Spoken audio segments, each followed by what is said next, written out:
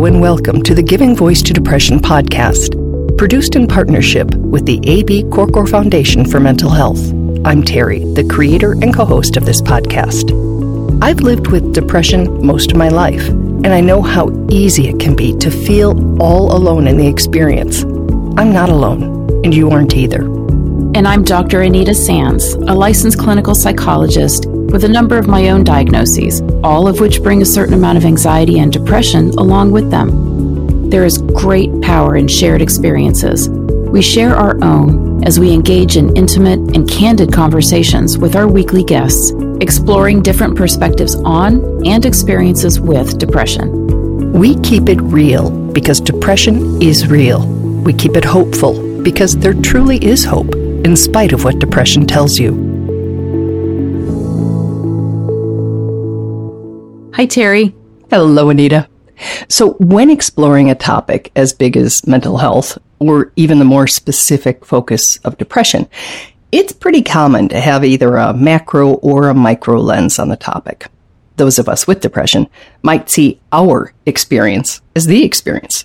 If we shut down and isolate when we're in it, we might think that's the way depression manifests for everybody. But some people get angry, or something else entirely. And then there are the researchers and experts who studied depression, but not lived it. And they look at the numbers and trends and depression's relationship to trauma, mental health care access, and even suicide. And theirs is that broader 30,000-foot view. Both are important and valid, the personal and the broad view. So it's a real bonus when a guest speaks to both their own experience and the larger experience of mental health challenges. Last week, Lacey shared with us how her depression, panic disorder, and bulimia surfaced in her early teens, how her family, though resourced and caring, just didn't have the tools to understand and talk about those challenges, as well as the role that therapy played in her self-care and recovery. So today we continue our conversation with Lacey, one we excavated from our archives because there is so much value in it that we want our newer listeners to hear it. In this conversation, Lacey shares what she's learned from both being a long-term therapy patient and now a mental health care provider. Here now is Lacey giving her voice to depression.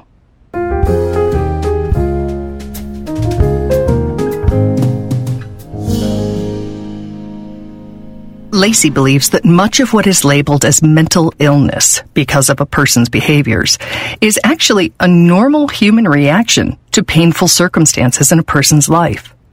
It's that shift in perspective that's summed up by the difference between asking, "What did you do?" and "What happened to you that led you to behave in that manner?" That's why Lacey says it can be really important to seek support, professional or otherwise, from someone with first-hand experience. You know, if you were a therapist that hadn't had those own experiences, I think that you would think that recovery is more linear than it is. Because the job that I work now, especially with homeless outreach, these people have such complex lives. And so one of the first things that you're taught while getting into this job is the stages of change, that you can go in and out of wanting help, not wanting help, making progress, not making progress. And people see maybe symptoms being more pervasive once again in their lives as taking steps back. But it's not. In recovery, somebody who's been through recovery would know that it's not like that. Far from linear, Lacey describes recovery as all over the board and more of a circle than a line.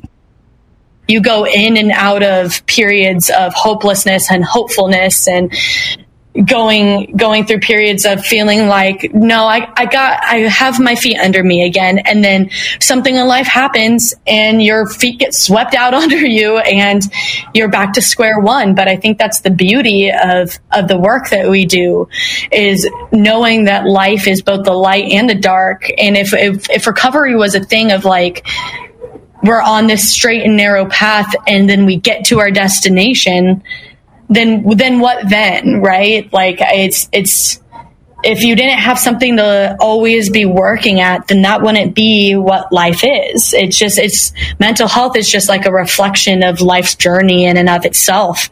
And it's all about just riding that roller coaster. And Lacey cautions that to someone who has no similar personal experience, that totally typical process and journey can be perceived and labeled as backsliding or failing, even by therapists. But I would say there's no such thing as regressing in somebody's journey.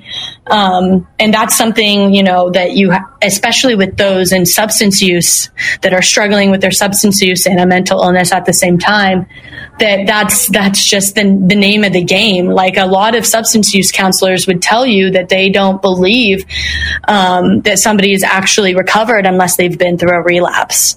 And that's a perspective that only somebody who's been through recovery themselves would be able to say. Lacey's personal perspective takes that to another level.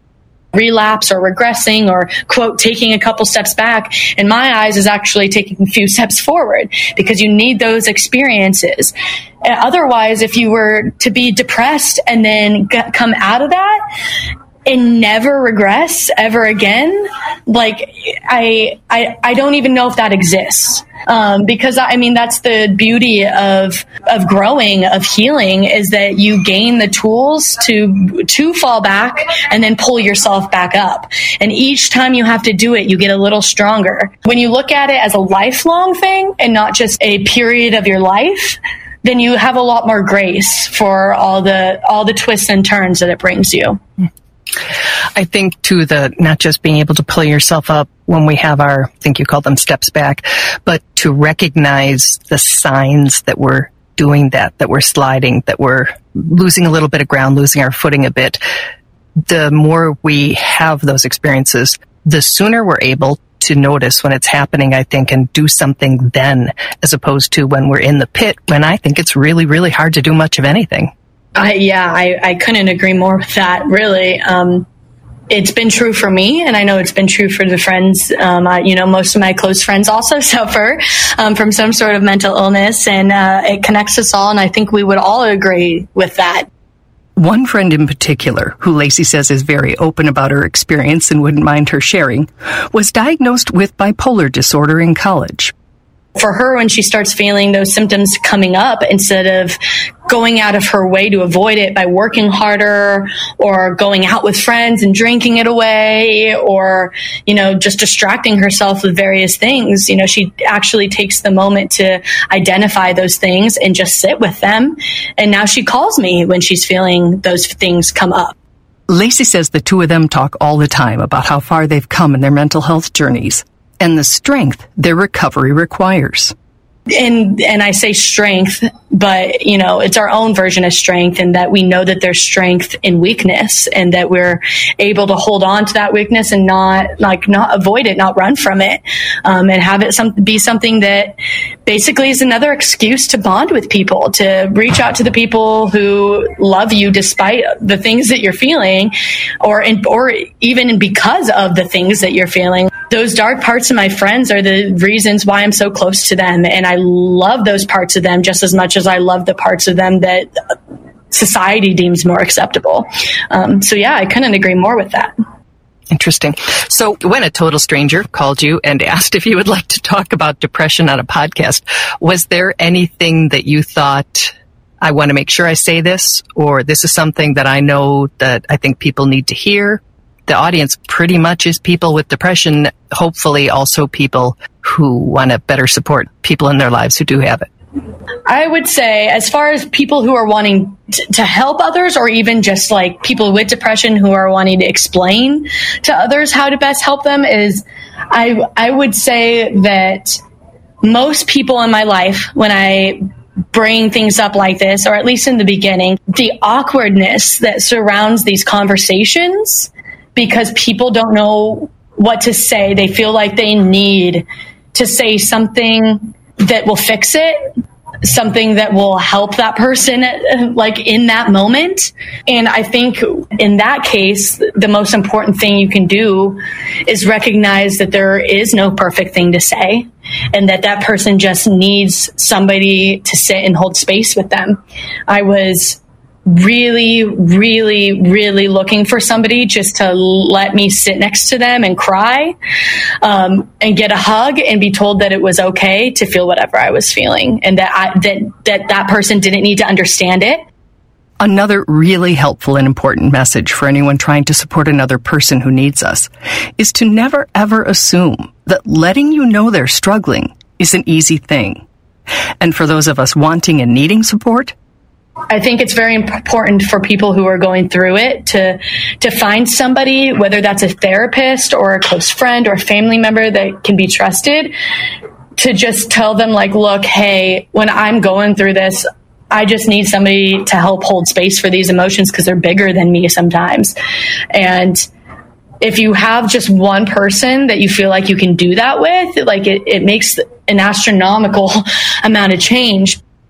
Which Lacey, like all of us listening know, is really in conflict with what our minds are telling us at that point. It's telling you that you're alone in those feelings, that no one else is feeling the way that you're feeling. And that is true because it's a completely individualized experience. But I think once you accept that and know that the generalness of it, the feeling of each one of us is going through a different experience, but we can come together in that feeling, is important. Given how difficult the ask for support can be, Lacey offers some language that people who want to help can use to make it a bit easier. I guess people who have somebody with depression in their lives shouldn't ever make something sound easy like that, right? Like recognizing, I know it's going to be the hardest thing that you've ever done, but I need you just to tell me, right? And I won't try to sit here and fix you. I will just listen. And then whatever you say that you need for support, I will do, whether that's like just standing by, whether that's helping research for a therapist, whether that's, starting to go on runs. Like exercise was a huge factor in my mental health. And so the list goes on how you can support somebody. But I just feel like people feel like they need to have the answers, and you just really don't. There is no answers in this. Because it's such a unique experience to each person, and really you can't ask somebody directions to a place they've never been. Did you catch that? What a great phrase. You can't ask someone directions to a place they've never been. Very interesting. So if we're not to have the answers for other people, because they're hard enough to have for ourselves, what are some good questions to have? My first question always is, are you looking for advice? Are you looking for solutions? Are you looking for somebody to hold space? Because I think that we're, at least my experience, that the answer to that depended on the day and what I was feeling at the moment. I'd have people trying to tell me what to do all the time in my depression, of just like, well, just get out, go outside, just do this, just do that. And I, would a lot of times think to myself, like, I'm not asking for your solutions. I just want you to listen. If you're a regular listener, you recognize that as one of the most common comments from our guests. Yet we'd bet that an awful lot of people would be very surprised and probably relieved to learn that. Because, a lot of the times, really, the simplest solution, quote unquote, in those moments is really just to be heard. Once you get that off of your chest and your heart, like, that's why journaling works so well for people, is just putting it out of your head and onto paper, or having somebody else hear you. Just getting it out of your system is such a release for people. That's why therapy works a lot of the times, even with therapists that don't have the answers. Because as those of us who've been in therapy for a while have learned, we know ourselves and our needs better than anyone else. Although we may need help reconnecting with that intuition when depression and other things off-center us. When I'm in therapy, I end up speaking so much about my experiences that I come to my own solutions myself, because I truly believe that we have whatever we need within us. And that the best therapists, the best friends, the best family members are people who are just there to help you see those things. One common conversational mistake made in many situations, not just conversations about mental health, is the reflex to try to demonstrate understanding by sharing a similar story. But Lacey says that can end up closing a door that is much safer left open. For example, like when my grandpa died and I was trying to talk to my friends about it, they would say, I know exactly how you're feeling. My grandpa died and blah, blah, blah, blah, blah, right? And I would just think to myself, I don't want to talk to you about your grandpa right now. It's about my grandpa, and you don't know my grandpa. You don't know the love that him and I had. It's not the same. Lacey says she understands that people have really good intentions when they talk like that, and that they're just trying to use their experience as a way to connect with another person, in theory. In reality, they're just ostracizing them and making them feel as though, like, the conversation is being turned away from them. And somebody who's suffering from depression, who is already having a hard time bringing those things up, making them feel like it's about you and not them is going to make them feel like, well, why did I even bring this up to begin with? I can barely even contemplate my existence, let alone your existence and your feelings right now. So I guess now that I say all that, it's more of what you don't say than what you do say. I think the less words in this circumstance, the better. The more you can get them to talk, and the less you talk, unless they're specifically asking otherwise, is important and something that I think is very undervalued. I would agree, because the average human isn't heard.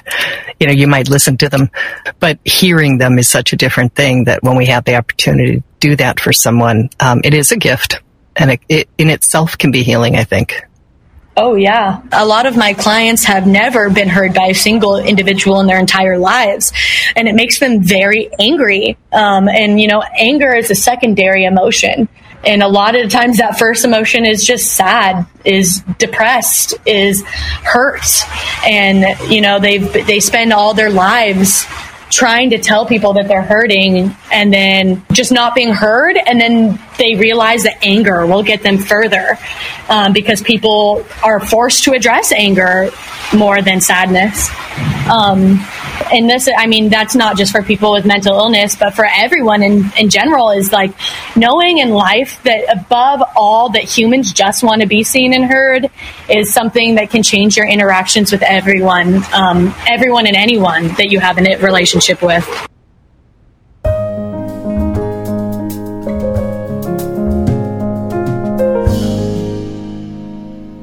So Terry, I think Lacey just really helped to drive home and help me to remember that the most powerful things that we do to help is notice, ask, and listen. And those seem like maybe to the average person, it feels like you're not doing anything. But again, those are the most powerful things. We need to notice if somebody is not doing well. We need to ask them. And then we need to be quiet and listen to them when they want to, if they want to tell us what's going on. I'm going to add two things. First, I'm going to say, and re-ask, because I think that when you ask someone how they're doing, they're going to say fine. It's what we've all been conditioned to say. Oh yeah, you have to get that out of the way first. Exactly. And then you have to say, no, how are you doing really? Exactly. No, I really want to know. And then listen, there have been some themes over 7 years of interviewing people that consistently come up. And I'm really not sure that anyone, when I said, what would have helped? What do you want? What do you wish someone did? What is your advice for someone with a partner or friend or a child with a mental health condition who hasn't replied that? Just be there. Just listen to me. Let me know that even in it, I am loved and accepted, and that you can handle whatever I have to say, or leave me alone not leave me alone, but, or not force me to say something that I don't want to say, but just be there. And that's a huge It sounds so simple, right? Well, yeah, but how many times has it happened? Yeah. Yeah. No, that's why I love that message is, pay attention, ask. I like that you said re-ask, and then listen. Listen and be there. It's a simple recipe. It doesn't require that you have years of experience working with mental health, issues. It's just, the best of your humanity reaching out to another human.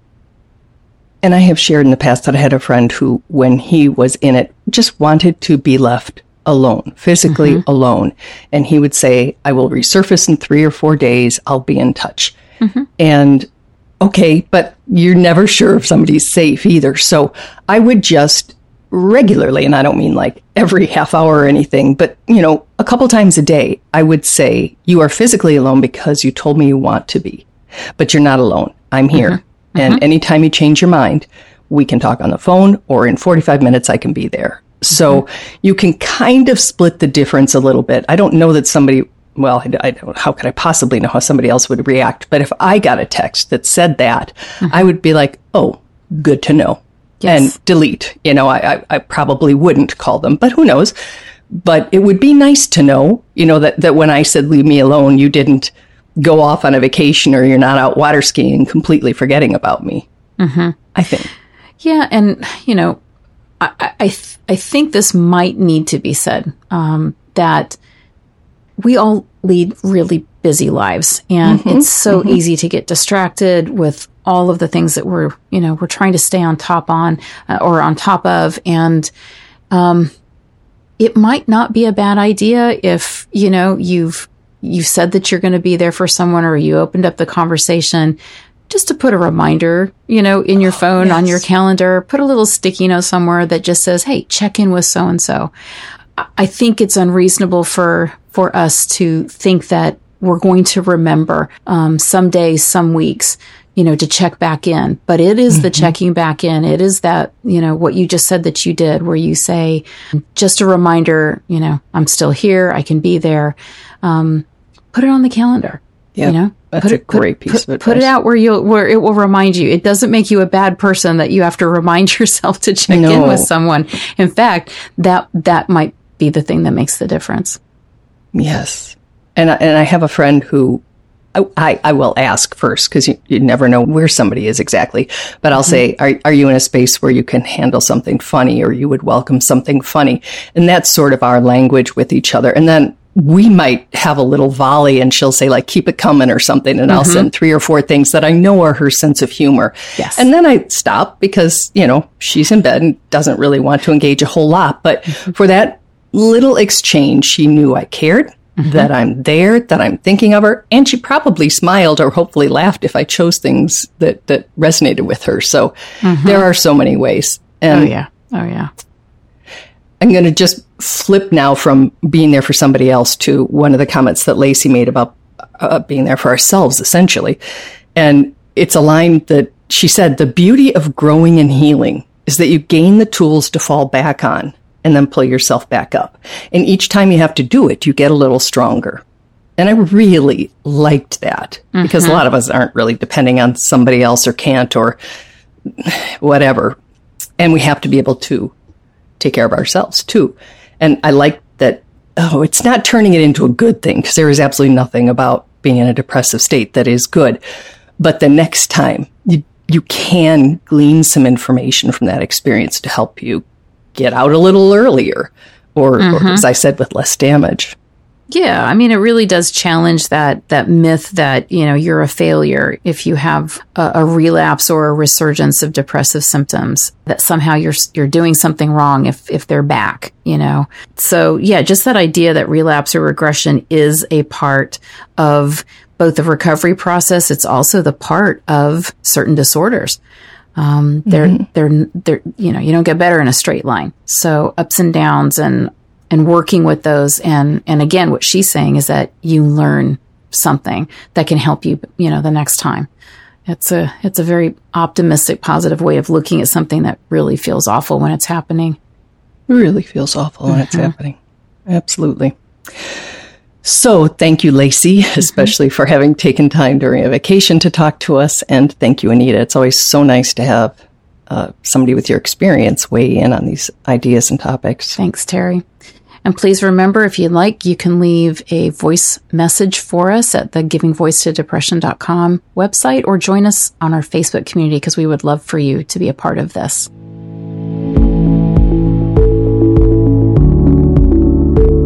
We truly hope that our podcast brings a little more understanding, helps you better articulate and reflect on your own experience with depression, or better understand how to support someone else who is struggling.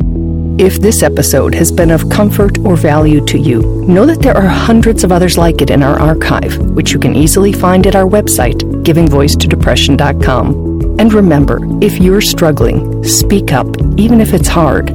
If someone else is struggling, take the time to listen.